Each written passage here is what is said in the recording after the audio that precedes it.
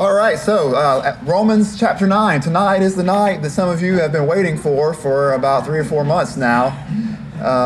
Maybe 6 months, however long it's been. It's been really good working through Romans week by week and just being reminded of the gospel of God's grace. Being reminded of the gospel as good news of God and in His grace towards sinners. And we come tonight to one of the most controversial chapters in the Bible. Some people, you might be surprised that some people would think that the book of Romans goes straight from chapter 8 to chapter 10. And I was surprised to find it there for the first time some years ago. There's an older, really godly lady that I know who has studied her Bible her entire life. And if you look through her Bible, almost every single verse is underlined, highlighted, circled. There's just decades of notes in her Bible until you get to Romans chapter 9. And it is strangely blank. And it picks back up in 10 and moves on. And it's just one of those weird phenomena where this is a passage of Scripture that we're not used to hearing a lot about.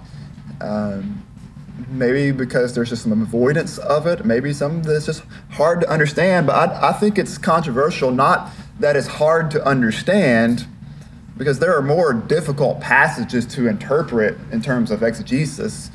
Chapter 7, for example, in Romans is a difficult passage to interpret, as we saw a while back.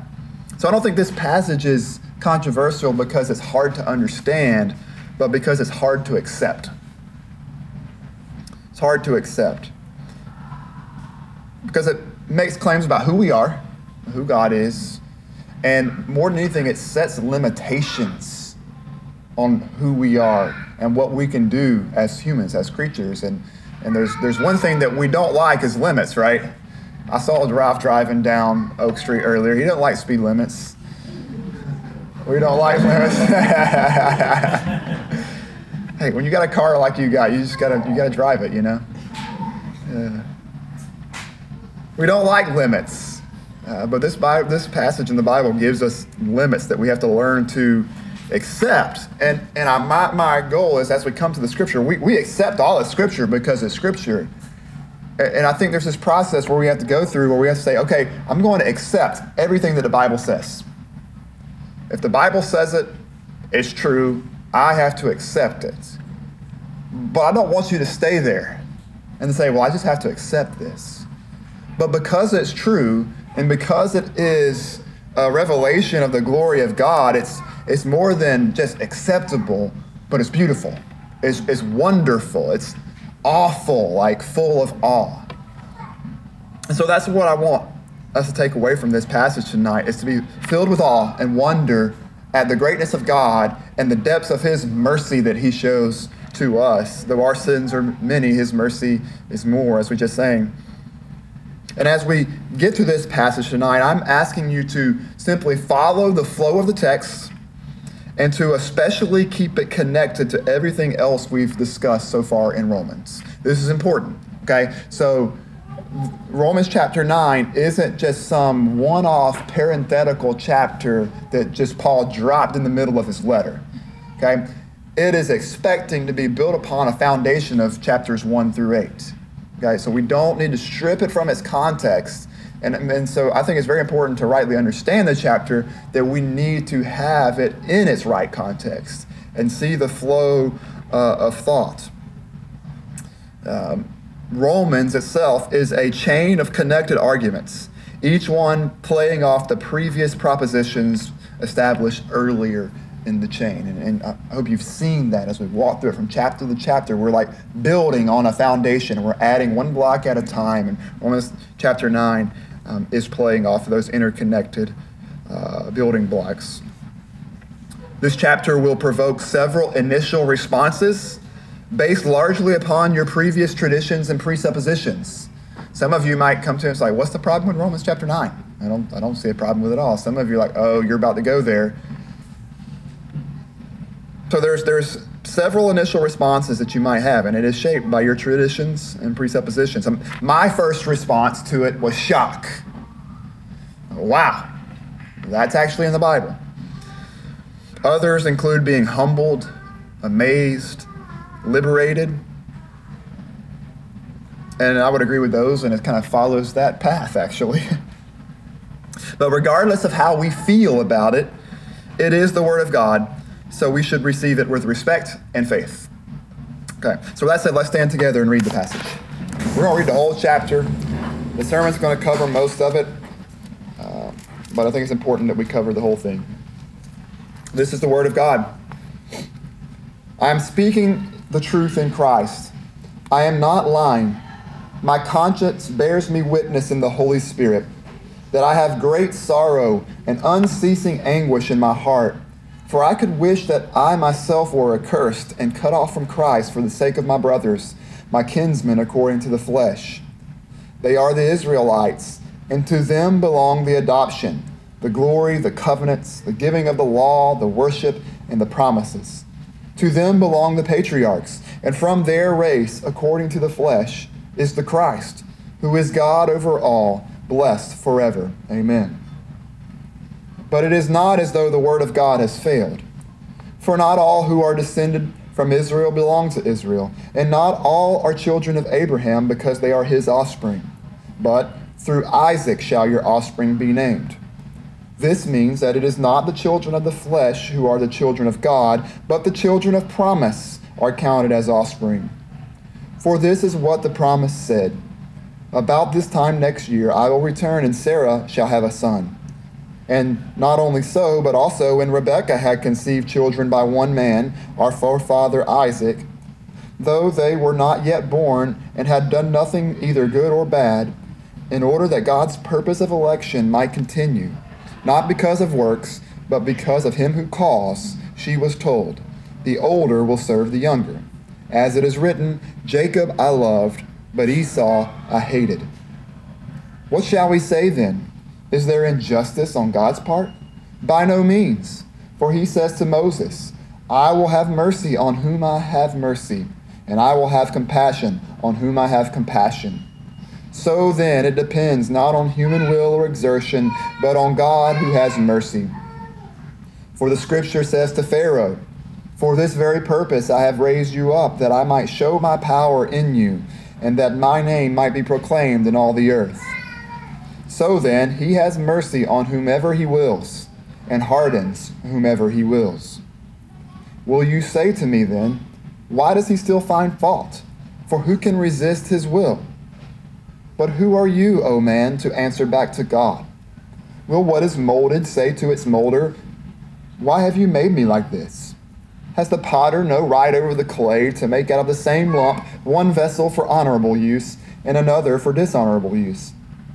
What if God, desiring to show his wrath and to make known his power, has endured with much patience vessels of wrath prepared for destruction, in order to make known the riches of his glory for vessels of mercy, which he has prepared beforehand for glory? Even us, whom he has called, not from the Jews only, but also from the Gentiles. As indeed he says in Hosea, those who were not my people I will call my people, and her who was not beloved I will call beloved. And in the very place where it was said to them, you are not my people, they will be called sons of the living God. And Isaiah cries out concerning Israel, though the number of the sons of Israel be as the sand of the sea, only a remnant of them will be saved. For the Lord will carry out his sentence upon the earth fully and without delay. And as Isaiah predicted, if the Lord of hosts had not left us offspring, we would have been like Sodom and become like Gomorrah. What shall we say then? The Gentiles, who did not pursue righteousness, have attained it, that is, a righteousness that is by faith. But that Israel, who pursued a law that would lead to righteousness, did not succeed in reaching that law. Why? Because they did not pursue it by faith, but as if it were based on works. They have stumbled over the stumbling stone, as it is written, behold, I am laying in Zion a stone of stumbling and a rock of offense, and whoever believes in him will not be put to shame. This is God's word. Let's pray. God, we thank you for your word, and as we come to it, we ask that you give us eyes to see and ears to hear. that we would not harden our hearts towards your truth, but we'd be moved and shaped into the image of your Son, Jesus, through it. We pray this in his name. Amen. Amen. You can be seated.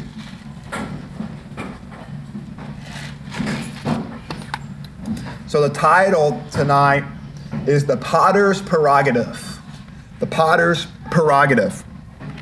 And we're going to look at the whole chapter, mainly verses 1 through 29. And we're going to look at it in 3 points. The first point is, what about Israel? What about Israel? Second point is mercy and justice. Mercy and justice. And the third point will be the potter and the clay. The potter and the clay. So first, what about Israel? The chapter starts out with Paul's great sorrow for his kinsmen. He says in verse 3, "For I could wish that I myself were accursed and cut off from Christ for the sake of my brothers." We see Paul's great love and concern for his brothers, for his kinsmen according to the flesh, for his fellow Jew, for his fellow Israelite. Why does he have great sorrow for them? Because in the majority case, they had rejected Christ.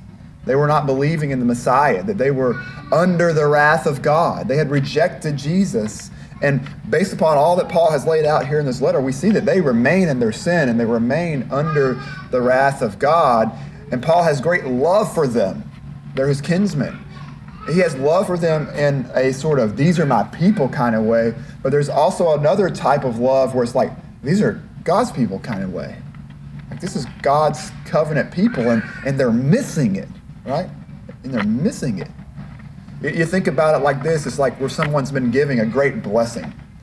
You know, you've been given like a kid, our kids get a great present or something, a great gift, and then they end up despising that gift, and they end up missing out on the blessing of that, the enjoyment of that gift because of their hard-heartedness or whatever it may be. And this is the case.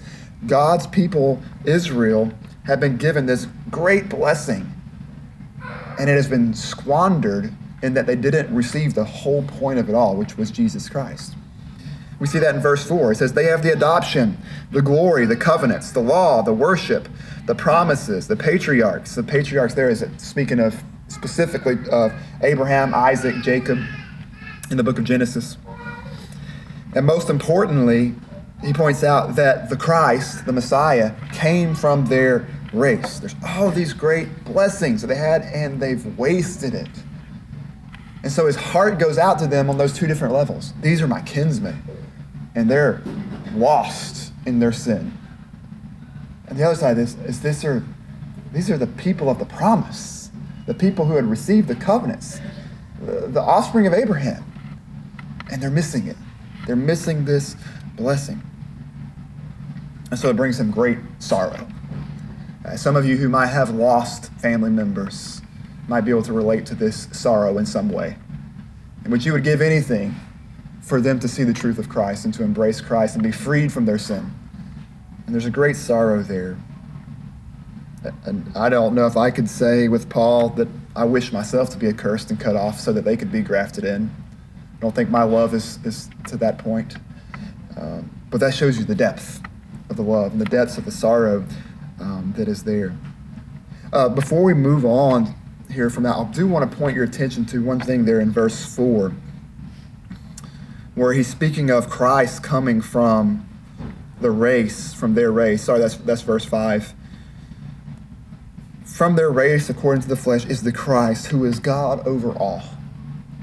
You don't miss that. Very clear, clear indication of Jesus as God. And so, in other words, he's saying, from their race, think about this, like from your family came God incarnate. Like God is in your family tree, and you just waste that privilege, right? That's where we're at here.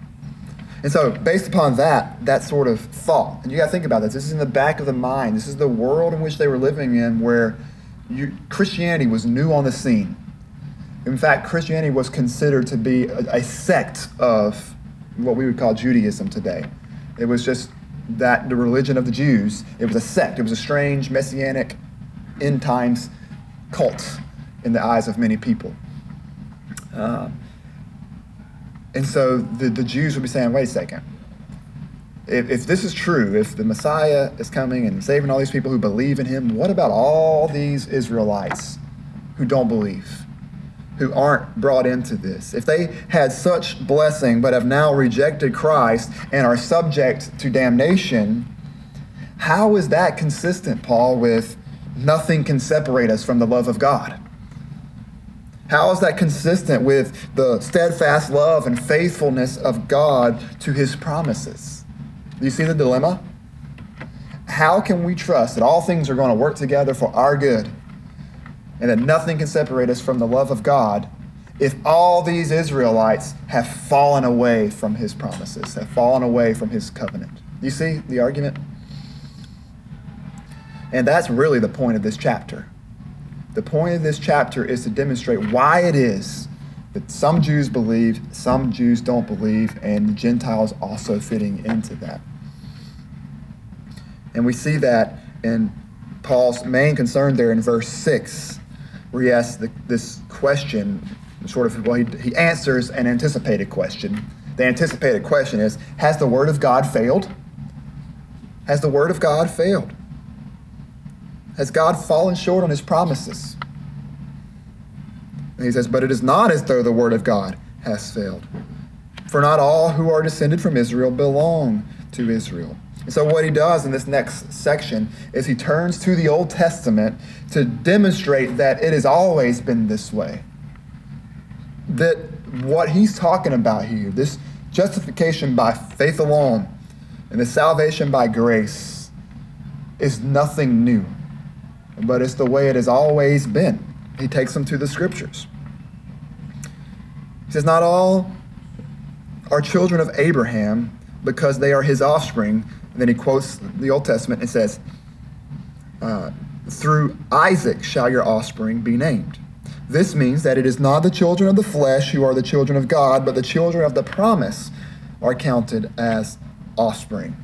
So what he's pointing through here is back to the Old Testament, is this promise was given to Abraham. Remember, there's the whole issue with Abraham and Ishmael and Hagar, where God promised Abraham a son in his old age, and there's really no way to do that. He was old, his wife was old and barren, and so his wife has the idea, let's look at Hagar over here, your servant and your slave, and let's, you have a baby through her. And that becomes Ishmael. There's this whole thing. But God says, no. Your offspring are going to be named through the son that I'm going to give you. This son who is a gift of grace. This son who is a gift of promise. Right?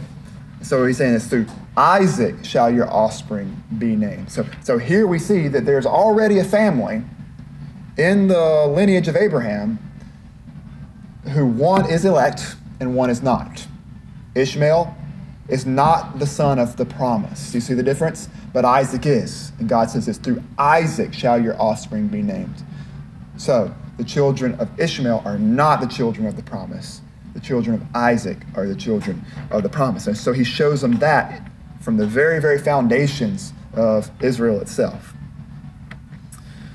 Elsewhere in Scripture, we see this thing. So who are the children of Abraham? How do you get to be a child of Abraham? How many of you sang, Father Abraham had many sons? How many sons had Father Abraham? I am one of them. So are you. Right arm. Okay, we all did the right arm first. Good. All right. Yeah, if you didn't grow up in Sunday school, then you just missed out on that. You just missed out on it. Yeah. Yeah. I am one of them, and so are you. No, you're not. You're a Gentile. You're not descended from Abraham. All right, so what is that about? What is that about? Well, Galatians 3:7, commenting on that great children's song, says, know then that is those of faith who are the sons of Abraham. How do you become a son of Abraham? You have the same faith as Abraham. It's those of faith who are the sons of Abraham. Galatians 3:29, if you are Christ's, then you are Abraham's offspring, heirs according to what? The promise. See the same language there? If you are Christ's, then you are Abraham's offspring. It doesn't matter what your DNA, what your 23andMe says about your ethnicity. If you are Christ, then you are Abraham's offspring. Jesus speaks of this in his earthly ministry. He's in John chapter 8. He's having this dialogue with the Pharisees, and verse 39, they answered Jesus and they said, Abraham is our father. It's like the ultimate trump card, right? Abraham is our father. Jesus said to them, if you were Abraham's children, you would be doing the works Abraham did. But now you seek to kill me, a man who has told you the truth that I heard from God. This is not what Abraham did. So he goes on to say, hey, your father's actually the devil. It's not Abraham, it's the devil. And so what Jesus is saying is that there are people who are Abraham's children who aren't Abraham's children. Not all Israel is Israel that we see there. That it is those of faith that have always been the true Israel of God. And this is according to the sovereign election of God. And we saw this back in chapter 8, did we not? That those whom he foreknew, he predestined. And those whom he predestined, he called. And so we saw this foreknowing, this not just knowing about someone, but knowing them intimately in a relational way. God set his love on those whom he foreknew. And those whom he foreknew, he predestined. And those whom he predestined, he called. That golden chain, right? And Paul's saying it has always been this way. As far back as Ishmael and Isaac. And then he gives the example of Jacob and Esau. Jacob and Esau. Let's read verses 9 through 13. Verse 9, for this is what the promise said. About this time next year I will return, and Sarah shall have a son. And not only so, but also when Rebekah had conceived children by one man, our forefather Isaac, though they were not yet born, and had done nothing either good or bad, in order that God's purpose of election might continue, not because of works, but because of him who calls, she was told, the older will serve the younger. As it is written, Jacob I loved, but Esau I hated. So let's look at the example of Jacob and Esau. First thing we see is that though they were not yet born, this is the idea of predestination. That their destinies were determined for them before they were ever born, though they were not yet born. Then it says, and they had done nothing good or bad. So they had not yet born, hadn't done anything good or bad. And this points to what we call unconditional election. Unconditional election. God's election of Jacob over Esau had nothing to do with what they did, either good or bad. It was predestined before they were born and on the basis of nothing good or bad that they had done. So it was predestined and unconditional election. So what was the purpose? In order that God's purpose of election might continue, not of works, but because of him who calls. So this is pointing to God's will, pointing to God's will as that determining factor of God's purposes of election. Why Jacob over Esau? Because of the purpose of God's will, this mysterious purpose of his will. We know that it was not because of anything in Jacob or Esau, because it was done before they were born and before they had done anything good or bad. But it was in order that God's purpose would continue. Not of works, but because of him who calls. You hear how that goes all the way back? Not of works. Not of works, but because of him who calls. And then he says, Jacob I loved, but Esau I hated. Jacob I loved, but Esau I hated. This is God who said that. Now, some of you, that might just hit you like a ton of bricks. That God would ever say something like that. That God would ever name a person and say, I hated them. I looked it up in the Greek. It means hated.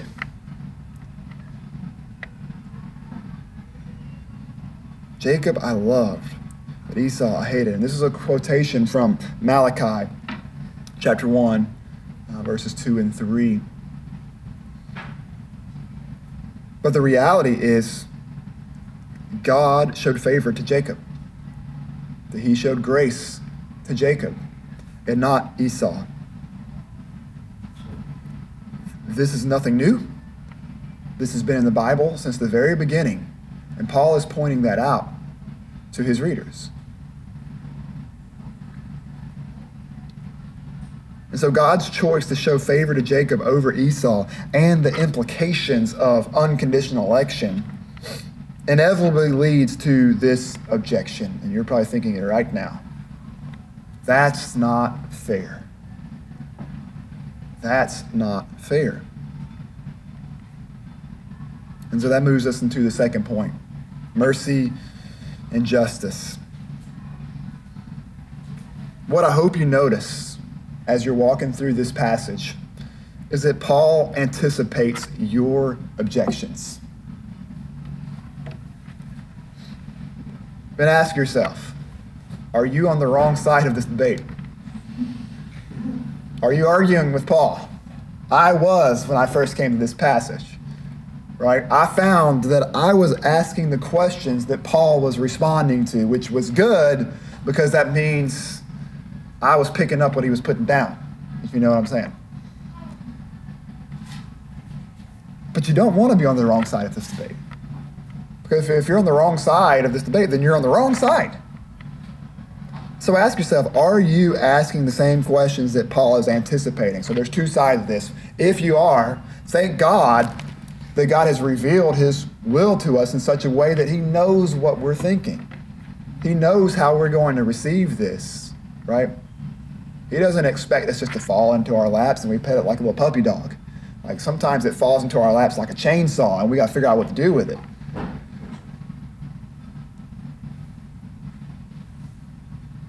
But Paul anticipates your objections. That's not fair. Verse 14, what shall we say then? Is there injustice on God's part? By no means. For he says to Moses, I will have mercy on whom I have mercy, and I will have compassion on whom I will have compassion. So then, it depends not on human will or exertion, but on God who has mercy. So Dr. Sproul has this illustration to demonstrate this, and it's the best way I can think to do it. So he speaks, Dr. Sproul, as a seminary, as a college professor, and he talks about coming into the class, this large class of college freshmen, of about 300 students in the room.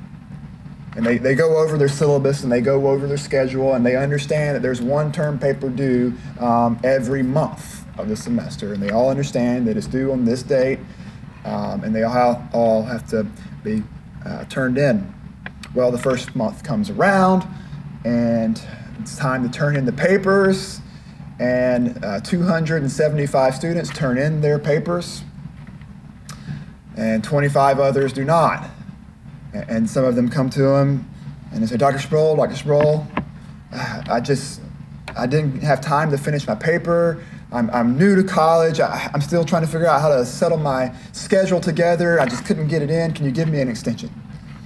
So Dr. Sproul gives them a 2-day extension to get their paper in. So they say, thank you. And they turn in the paper. A couple days later, next month rolls around. It's time to turn in the next paper. And 250 students turn in papers. 50 students do not turn in papers. The students come back to him, Dr. Sproul, all our professors are giving us, papers at the same time. We couldn't get it in. We still haven't learned to manage our schedule right. Can you please give us an extension? Please give us an extension. All right, well, you knew the paper was due today, didn't you? Yes, we did. Okay, well, I'll give you an extension. And he gives them an extension. Next month rolls around. 200 students turn in their paper. The other 100 walk into the room like it's no big deal. And Dr. Sproul starts calling in the names. Johnson, do you have your paper? No, sir, I do not. F. the great book. What does Johnson say? That's not fair. That's not fair. You let them last month get an extension. Why won't you let me have an extension? Did you know that paper was due today? Yes, I did. That's not fair.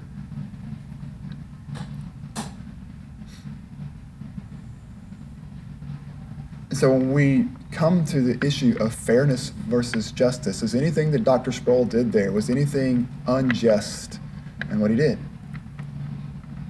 It was on the syllabus. They knew the paper was coming. Did Dr. Sproul owe them an extension because he had given one in the past? No, he didn't. Add to the story, Johnson continues to complain about the unfairness of his professor, who used to be his favorite professor. He says, oh, so you want fairness? Well, if I recall, last month you didn't turn in your paper either, did you? No, I didn't. He goes back in his great book, F. What? That's not fair. Do you want fairness or do you want mercy? There's your question. So when it comes to issues of justice that we have with God, we don't want fairness. We should never be asking God to give us fairness, to give us what we deserve. What we want is mercy. But for mercy to be mercy, it can't be owed. Grace, by definition, is something that is not owed. So the moment you demand someone to show mercy or to give grace, you are no longer asking for mercy or grace. In order for grace to be grace, it has to be given freely, without compulsion.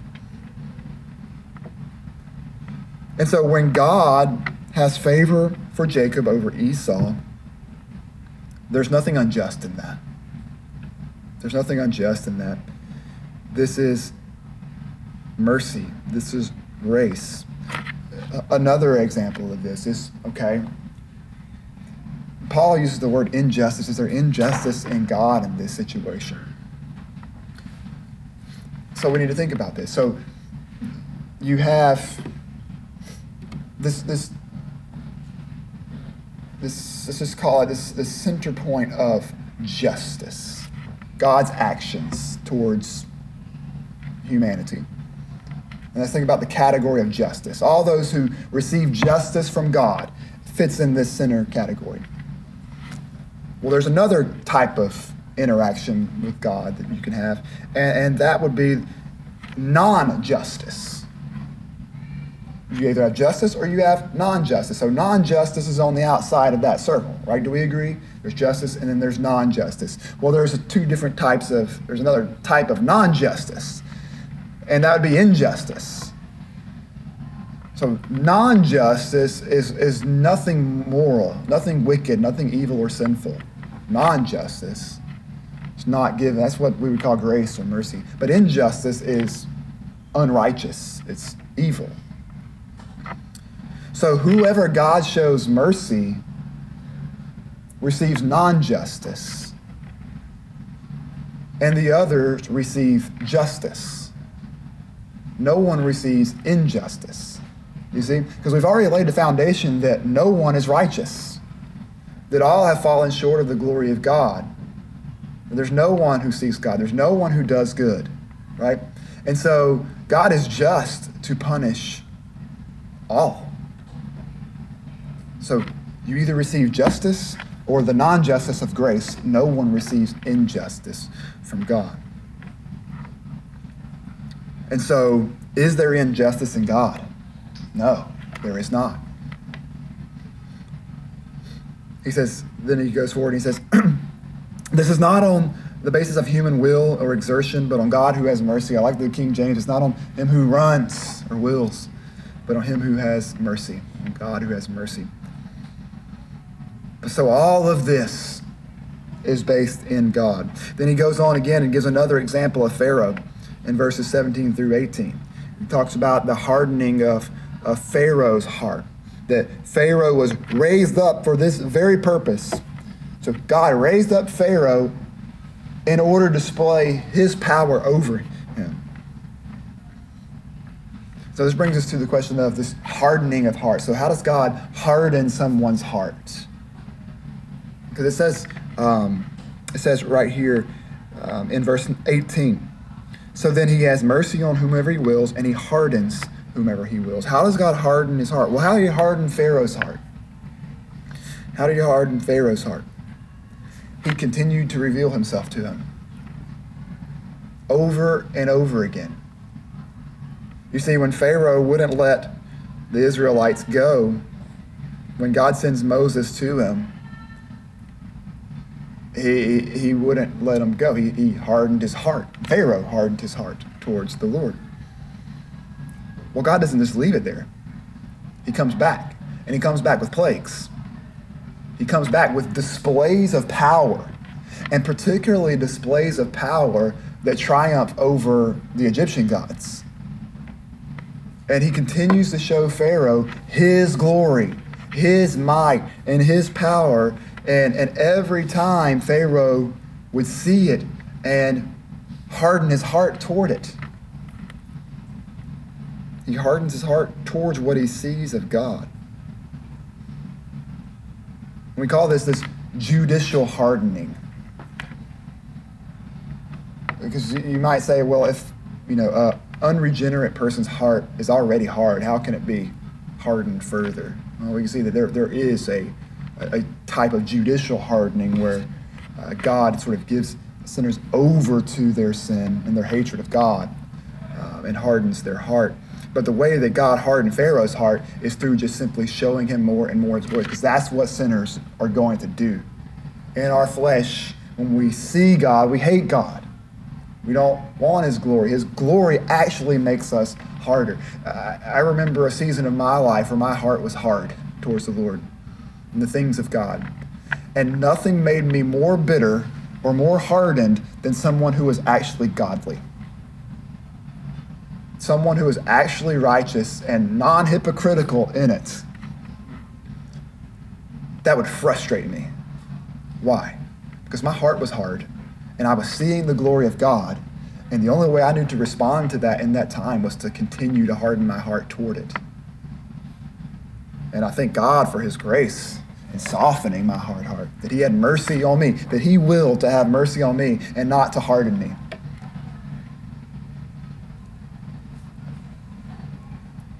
I'm thankful for this. I was looking at you, David, that had a conversation with David's dad this week, and we're talking through this passage, and he really helped me see this way in which Pharaoh's heart was hardened. So I want to give him a shout out if you're listening there, Pastor Mike. But the Puritans had this phrase. I'm assuming it originated with them. He says, the same sun that melts the ice hardens the clay. The same sun that melts the ice hardens the clay.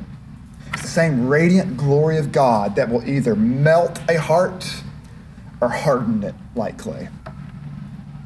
And as we see in this passage, the outcome of that is ultimately God's right to decide according to his own purposes. Either way, he's going to display his power and his might and his glory through you. So the sovereign judge has the absolute right to show mercy to whomever, however, and whenever he sees fit, and to harden others in order to accomplish his ultimate purposes. And this leads to the next inevitable objection. If God does not have mercy, if God decides not to have mercy and to harden a sinner's heart instead, why does he still hold them accountable? Why does he still hold them accountable? If he hardened their heart, why does he hold them accountable? Have you ever asked that before? I've asked that before. Again, Paul's anticipating our questions. This moves us into the final point, the potter and the clay. Why does he still find fault for who can resist his will? If it's God's will to harden my heart, who can resist that? Why do you still find fault with me? I've heard that before. notice how Paul responds to that objection. Notice how he responds to it.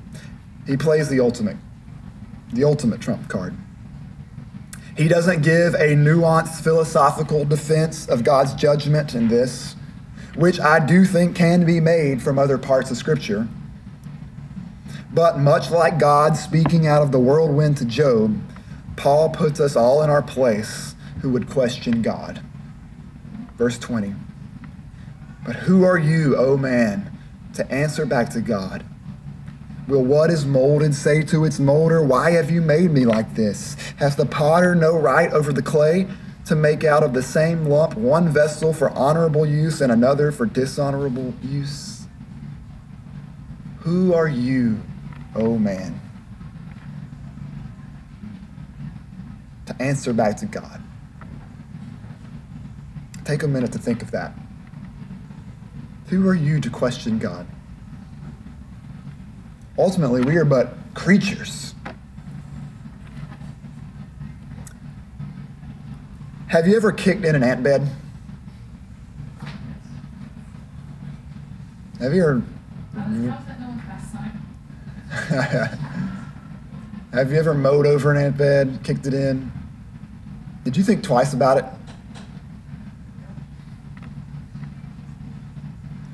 Did you think about how they would possibly feel about that? I mean, to be honest, a couple days ago, I was going over to someone's house, and where I usually park my bike, there's like this anthill. Not that, you know what, it was winter, I kicked it, there was nothing in there, so let me kick it again. A bunch of ants showed up, and I was like, well, dang, I guess I'm not parking in here. Then the next week, when I visited them, there were like 20 more little ant hills, and I'm like, you know what, it ain't worth it. I'm not parking here again. Yeah. So according to your judgment, you had a better purpose for that piece of ground than the ants did, right? Like, listen closely to this. You are closer to the ant in terms of glory as a creature than you are to God, the Creator.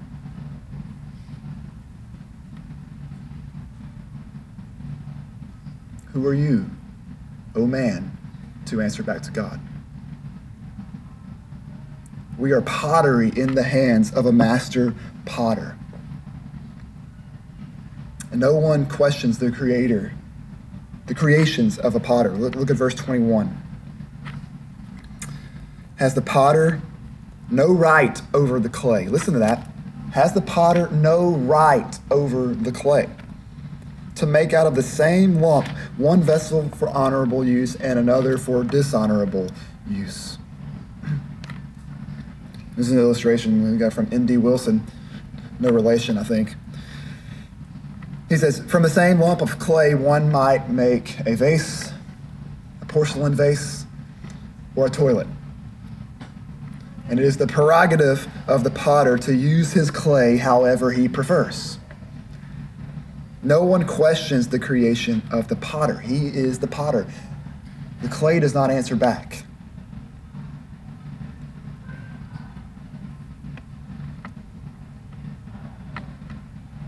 So God has created these various vessels to display his own glory and his own wisdom and his own might. Some of those have been prepared. Where did it go? Some of them have been prepared for destruction. Some have been prepared for the glory. But both of them have been prepared to reveal his glory as the master potter. Now, verses 22 and 23 clue us into God's purpose for the vessels prepared for destruction. So let's look at that together. Verse 22 and 23. What if God, desiring to show his wrath and to make known his power, has endured with much patience vessels of wrath prepared for destruction, in order to make known the riches of his glory for vessels of mercy, which he has prepared beforehand for glory? So, these vessels were created to display his glory, display namely his power and his mercy. So if you're a believer in Jesus, You are a vessel of mercy. You have been chosen to know and to experience the greatest riches of the glory of God. And it is completely by grace alone. Unconditional. Nothing in you. If you look at verses 24 and 25, we see that we have been called when we were not God's people, and he has made us his people. You see, we have all come out of one lump of clay, one rebellious lump of clay. And God, out of free mercy and grace, chose to pull us out of that lump and to make us a vessel of mercy prepared for glory. And there is an apologetic. I don't want to skirt around the issue of what do we do with the reprobate? What do we do with those who are destined for hell, for destruction? As I said, there are places in Scripture where I think we can make the argument philosophically and theologically as why this is just of God to do so. Because we have to understand, since the fall of Adam, we've been rebellious clay. Right? We are not innocent. Right? We did not turn our papers in on time. Right? We deserve wrath, and so no one gets non-justice. But ultimately, if you just go straight to the bottom of it all, it is this. God desires to show grace to sinners, show mercy to sinners, to rescue sinners. And there must be a knowledge of what you're rescued from.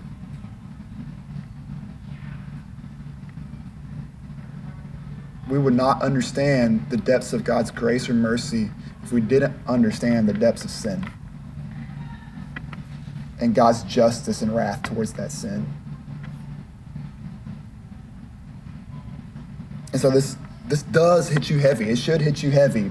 But here's what I hope it is. If you haven't given much thought to this before, I hope you sit back in this, and I hope you're a believer in Jesus Christ. And if you're not, that you come to him, and we'll talk about that in just a second. But if you are a believer in Christ, I hope it makes you do this. Why me, Lord? Why me? And just sit there for a while. Just sit in that.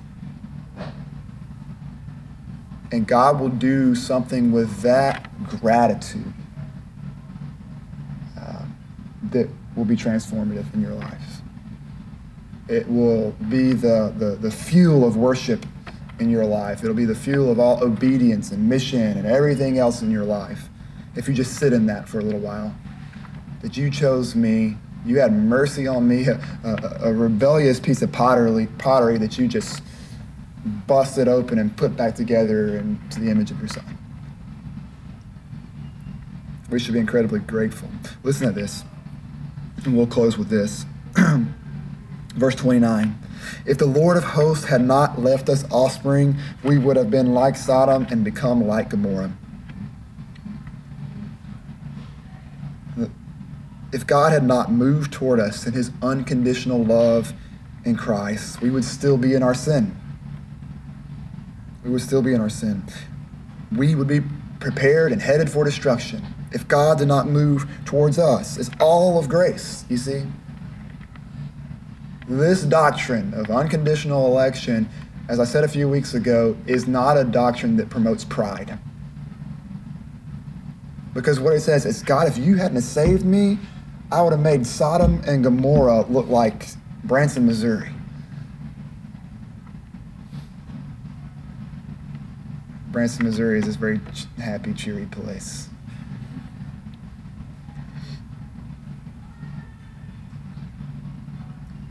The most lost, rebellious, debaucherous person walking around this campus right now could have been you.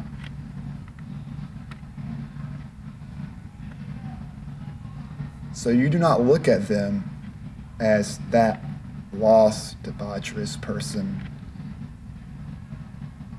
You look at them as someone who needs God's grace the same way that you did. If it weren't for God's grace, you would be right there with them. And here's the thing that I often forget.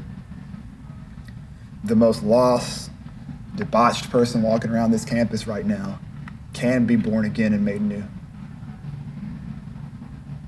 They can be snatched up out of that rebellious lump of clay and folded into something way beautiful, more beautiful than me. Right? And that's something we're going to have to get our heads around, especially if we're goody two-shoes. If we've been goody two-shoes all our lives, we're going to have to get our heads around. Guys, when your generation and my kids' generation and the last bit of my life I can see, where we're going to have to get our heads around, what do we do with all these transsexual people coming to Christ? What do we do with this? How does the gospel collide with that worldview and redeem it? And here's what you have to go into that knowing. It does and it will. And that's all you need to know. We don't compromise on God's truth, but it is God's truth and his love, the same love that saved us, that brought us in, that will bring them in time, in God's purposes. Now, God may have plans for destruction for this nation. I tend to think he does, but I would love to be wrong. And if we are vessels devoted for destruction as a nation, so be it for his glory, and let's be faithful through the midst of it. But it doesn't have to be that way, and who are we to think that that's the way that it is? We proclaim the gospel, we proclaim the grace of God, and the same love that drew us into Christ will bring others in as well. And we're going to sing this in just a bit. There's the same love that spread the feast, that sweetly drew us in. Listen, else we had still refused to taste and perished in our sin. If God had not drawn us in by his love, we would have refused to even taste of what he was offering. We would have missed the blessings just like Israel did. We would have missed it and perished in our sin. But God has mercy on those whom he wills to have mercy. And aren't you thankful that he's had mercy upon you? So as we close, here are some points of application. Those whom God elects to save, he calls and draws. So if you desire to follow Christ, if you desire to experience his mercy and not his wrath, call upon Jesus. This doctrine of election does not undermine any invitation of coming to Christ in the gospel. You might be playing that philosophical game right now, saying, well, if God has already elected those who are going to be saved, then what does that matter? It's just going to work itself out. No, those whom God foreknew, he predestined. Those whom he predestined, those he called, and those he calls, he justifies. And how are we justified? Through faith in Jesus Christ. And we'll see here in a bit that potentially the next time we're together, for everyone who calls on the name of the Lord will be saved. Everyone who calls on the name of the Lord will be saved. And if you call on the name of the Lord and you are saved, it is because he has foreknew you. He has predestined you. He has called you, and he has shown you his love and drawn you into the feast. So call upon Jesus. And if you are a believer, you should surrender to this truth in humble worship, both now in song and in thanksgiving, but also day by day and moment by moment. We have been loved by God. We have been chosen out of a lump of rebellious clay and are being fashioned into the image of the Son of God. What a blessing. What amazing grace, and how sweet and truly awful is this gospel. So let's pray. God, we thank you for your amazing grace that saved wretches like us. God, may we not ever forget the true depths of our depravity apart from you. That we would have perished in our sin had you not loved us first. That we would have continued to harden our heart towards your glory as you continue to show it day in and day out. But you've had mercy. You softened our hearts, made us able and willing to come to you in faith. And you've saved us. God, I pray for those who are wrestling through this passage tonight and the implications of this theology and what it means for their life, and for those whom they love, and God, I pray that your Spirit would be near to them, give them discernment. God, I pray that the truth of what I have said would be tested and evaluated according to the truth of your word, and that your Spirit would lead your people into all truth as you promised. And God, I pray that the truth that is there would move us to worship Christ, to give him glory in our lives, to build our lives upon him, to spread this gospel of unmerited grace to the worst sinner we can find, so that you would be magnified among us. And we pray this in Jesus' name. Amen.